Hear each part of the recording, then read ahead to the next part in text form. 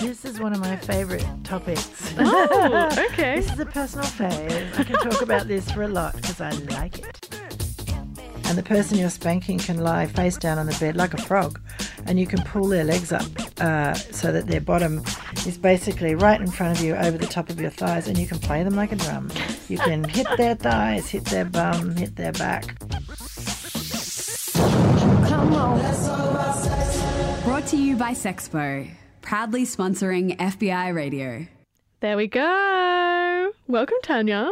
Hello, hello. Now, we are talking today about something, I think it's fun. Don't you reckon? This is one of my favourite topics. Oh, okay. This is a personal fave. I can talk about this for a lot because I like it. Love it. Well, Yeah. if you're just joining us on Let's Talk About Sex today, we're going to be chatting about impact play, which normally I give a little opening intro, but I think this first question is going to really uncover that. So, on that note, Tanya, what is impact play? Let's kick off with the basics. All right, let's get stuck right in. In the kink community, interactions or scenes are called play. And in this case, it's a scene or a play that involves one person striking the body of another person in some way. So the most simplistic examples I can give are something like spanking or flogging or whipping or some things like that. You know, so anything, something of yours that's hitting another person's body and causing an impact. It's as simple as that. And why do you think it's considered to be something that is super erotic? Like it feels maybe a bit counterintuitive, but it can be a turn on for some people. Why do you think that is? A lot of people ask me why. Why do people do impact play? And there's lots of reasons. It's not always erotic. For some people, it's punishment. They actually set that up in their relationship that way. For some, it's pleasure or fun. You know, it can be really giggly getting a spanking and it can go no further. For some people, it's sexual. For some, not sexual. For some people, they like to test their endurance, what they can either dole out or receive. Some people, they like to train themselves. And for some folks, it's a routine, right? I think these are all really interesting reasons. I think it's not erotic for everyone, but for some it's erotic. For some it's a part of foreplay before they get to other sexy things, and for other people they incorporate it. A lot of people like to dress up and dress sexy. I think it's curious because a lot of things that sit on our shadow side, and that's the stuff that we push below the surface or that society pushes below the surface, can often come up into our sexual fantasies. So, example, people who are spanked as children who might have kind of secretly liked it a little bit or found it exhilarating, or even if they didn't like it, it can resurface back up in other ways. Yeah, right. Yeah. So what then are the different ways that you can participate in impact play? What are the different methods? There's lots and lots and lots. I'm going to mention a whole bunch of things here. I think spanking is the most straightforward and easy because you don't really need any other props other than your hand or your arm. It's usually delivered to a bottom, but can also include thighs, back, various other places on the body after negotiation, and we'll talk a little bit more about that.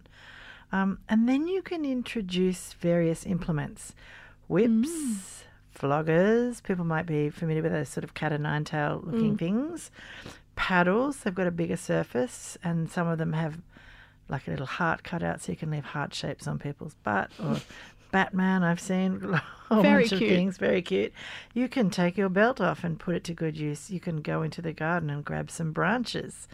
You can use canes. They do a substantial amount of damage. You can use a club or a crop. You can use a hairbrush. You can go out into the garden and grab some nettles. Ooh. You can grab some slippers, wooden spoons. There's a thing called a tawse, which is a short strip of leather. The end of it is split into two thick tails. That's a Scottish origin. It's a plural of taw, which is Scots for a belt or a thong.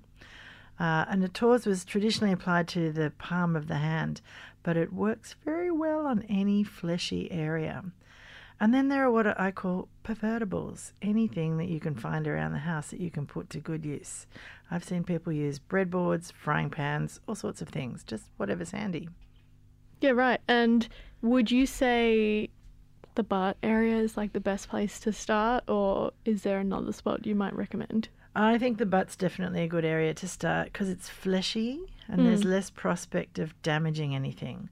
But when you're using things like floggers or whips, you've got to be careful of the wraparound because then you might contact things at the front of the body. Yes. So it pays to maybe do a little bit of learning. Don't just grab things and start beating on folks. You know, there are classes you can do in this sort of thing. You can have a look online. There's ways that you can extend the implement that you're using as part of your body and understand how far it's going to reach. Because if it does wrap around, you can do things like kidneys and ovaries and just hit places that maybe people hadn't consented to. What areas of the body should you avoid in impact play? Aha. Yes, this is a really good question because there are places that one should definitely avoid. Any place where the organs lie beneath, particularly kidneys and liver. And do a little bit of research there as to exactly where these organs are located in the body. I was recently at a little workshop on impact play and there was a doctor teaching. He was pretty funny and cool. And he asked people to come up out of the audience and draw on a human where they thought kidneys and liver were, and they were very incorrect quite a lot of the time. So it's important to know where these things are. For the liver, you can know that it follows the contour of the diaphragm, right? So it's an important thing to know. Understand a solid blow to the sternum can stop your heart, so be careful. Hitting breasts can cause micro bleeding, and that can show up in scans later. It's not true that spanking or hitting or flogging will cause breast cancer. Never hit someone's throat because you could crush it. No. Yeah, not over the top of your ears, no eyes. Really, you should leave the head alone in general. Don't strike the top of your feet. Face and neck really are no-go zones. There's too much risk. And then it's really important if you're playing with somebody, and we'll get to this negotiation, but you need to be aware if there are other risks, if how people are about bruising, if they've got pains in their body, are there places that you need to avoid? So those are the standard ones, but always check in with your person. Now, Amber, our incredible producer who helps prep a lot of the research in Let's Talk About Sex, was reading that there are two types of impact play. I was wondering if you could explain what they are: thuddy play and stingy play. Oh, yes, indeedy. These are the different types of sensations that an impact can deliver. Thuddy is like being thumped. Your body's going to feel the flow. It's like getting a punch. So imagine somebody punching you in the back, you know, that sort of sensation. Yes. It lands like a jolt and there's a heaviness to it. Stingy, well, that's what it says on the box, really. You know, it's more like a white hot burning kind of pain, an intermediate flash that resolves quickly. Yeah, two types. Always good to ask because folks tend to have a preference. Yeah, that's true. Now, say someone listening's thinking about picking up impact play in the bedroom department, what questions should they think about asking their partner or the person they're participating with before taking on impact play during sex? Great. And it doesn't have to be during sex, just by the way, in case you just want to say giddy up and try this. But there are lots of questions to ask, right? The first one, have you done this type of play before? What are you looking for from this experience? Are there any places that are off limits? How long would you like to play for? Ascertain a scale of 1 to 10 pain, right? So I like to, if I'm going to have a play or if I'm teaching people this, sort of give them a smack on the arm or the butt and say, rate that from 1 to 10. What is that for you? So I've got an idea of what my impact might be, or you're teaching people how to gauge that. And then where would you like to play it? So maybe they got a hit and that was a 5 out of 10. Where would you like to play? I'd like to play it 7, please. Okay, and then check with them, do you like thuddy or stingy pain? What safe word are we going to use? When I'm teaching people, I teach little classes on spanking. What safety word are we going to use? I like to use traffic lights, you know, so it's like green, go ahead, this is all good. Orange, we are approaching a stop, so pay attention, maybe slow down. And red, stop immediately, right? So people can give their signs to their spanker. Always ask, what do you like or need for aftercare, after play? are you up for being contacted in the days after the scene for a check-in? If you're the spanker, can I mark your body or break the skin? Would you like some souvenirs? Would you like them in visible places or not visible places? Would you like to take pictures of the souvenirs and send them to the spanker? Do you want to do role play? Are we going to be naughty schoolgirl and school teacher? Are you into humiliation play? All those things. Never assume any of these things, because they can be very triggering or upsetting if you just let leash into a whole bunch of stuff. So that's kind of like a basic negotiation that you would do for any play scene, but I think with impact play it's particularly important. Yeah, and you mentioned safe words before. Should you have one in this case? 100%. People should refuse to play with you if there's no negotiation or consent given and a safe word agreed upon. People that ignore safe words are not ethical kinksters, and they're violating someone's consent. I want to be really clear on that, because I hear stories often in my therapy room of people who are trying this, and then the person they were playing with disregarded their safe word and said, oh, well, you can take more, or no, I'm not ready to stop. And I'm like, whoa. That's not on. That's definitely not cool, not okay. And that can cause a traumatic impact on people, or make them not want to play again in that area. Whereas if they'd had a safe experience, they might be a little bit more, whoa, that was really good. Next time I might try something different. Yeah, totally. Yeah. And are there certain positions that make impact play easier or more fun? That's a whole can of worms right there. There's lots of positions out there that can make people either more accessible or more vulnerable, right? Across the knee is a common, it's really common for spanking folk. There's a whole spanking community that are into corporal punishment style, like you've been very naughty, come here and get over my knee, that sort of thing. That's quite common. For those with mobility issues, you can sit or lie on the bed. So you can sit on the bed with your back against the headboard and your legs straight out in front of you, and the person you're spanking can lie face down on the bed like a frog, and you can pull their legs up so that their bottom is basically right in front of you, over the top of your thighs, and you can play them like a drum. You can hit their thighs, hit their bum, hit their back, do all sorts of things, and it's not going to put you or your body out so much. You can get the spanky to bend over and touch their toes. You can pop them on a spanking bench or a St Andrew's cross if you have these things at home, or you're at a party that might offer this kind of equipment. That's right.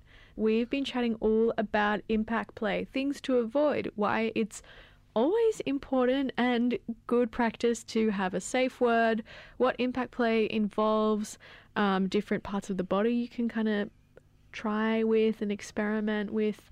But I wanted to ask you, Tanya, is there a good way in this instance, like spanking is probably the most common or like accessible means of impact play. Is there a good way to practice spanking before trying it on someone else, or if you're going to use it in sex? Yeah, you can, particularly with implements. So we were talking before about the wraparound with floggers and whips and things like that. Yes. You can practice on a cushion or a couch or a pillow. If you're using something that has an extension that's kind of floppy, like a whip or floggers, you want to sort of see how far out from your body that thing comes, right? Because you can hit somebody with the whole impact of that and it can be a little bit more thuddy, or you can hit it with just the tip of the flogger and it can be a bit more stingy. If you're hitting with just the tip, you've got less chance of wrapping around the body. So you want to kind of get an idea how that flows through the air. Things like canes and stuff like that, you want to have a good aim. So you can practice your swing. Definitely. I've seen caning classes taught where there have been lots of pillows and people are actually practicing their swing and trying to hit a mark on the pillow. So, yeah, because you don't want to go, if you're the person delivering the spanking, the impact play, you don't want to be like, sorry, I didn't mean to do that. I got taught by professional spankers once that if you miss-hit or miss-spank, never say, oh my goodness, sorry, and start grovelling, because that takes you out of your role of being more dominant or toppy. Just apologise with your hand. Pop it on the spot that you miss-hit and just give them a little cuddle and keep going, right? Because spanking can also be a super duper sensual thing. You can hit somebody and then rub your hands over the part that you've hit. You can put your body against them. You can be a villain and really hurt them, and then do some lovely, nice things and lull them into a sense of like, oh, that's nice, and then you can start to be a villain again. You can hit in the same spot over and over and over and over because that's mean and it hurts, and then you can put your fingernails over that spot or a pinwheel or something like that. So there's lots of things that you can do to cause lots of sensations, possibly get your spanky cussing at you, but they also might like it. So yeah, it's good to practice. There are lots of like online classes and things, and there are places like Studio Kink in Sydney that run classes in these sorts of things. I know right now in Melbourne, Oz Kink Fest is on. There's not hundreds, but many workshops, and a good buddy of mine is doing a spanking position class. So all different ways that you can be in position and alignment with each other to have a good fun experience. Well, there you go. Lots of different ways that you can consensually experiment in the impact play department. I saw also a couple extra tips online that we can quickly brush through. Yeah. Shall we? I can definitely. I like this one. Have the bottom or the submissive pick out and prepare the tools for the session. So that gets them a little bit nervous about what's to come. I've seen this actually played as a game where you roll the dice to select which tool, so that there's a number against whatever tools implements are there, and then you roll the dice again to see a number, how many hits there'll be. And if there's a lot of people playing, you can roll the dice for who gets the go as well. So that's kind of fun. You can get your bottom or submissive to make the impact play toy, so make a flogger, make a cane, go out and get some branches, that sort of thing. You can get them to count each stroke.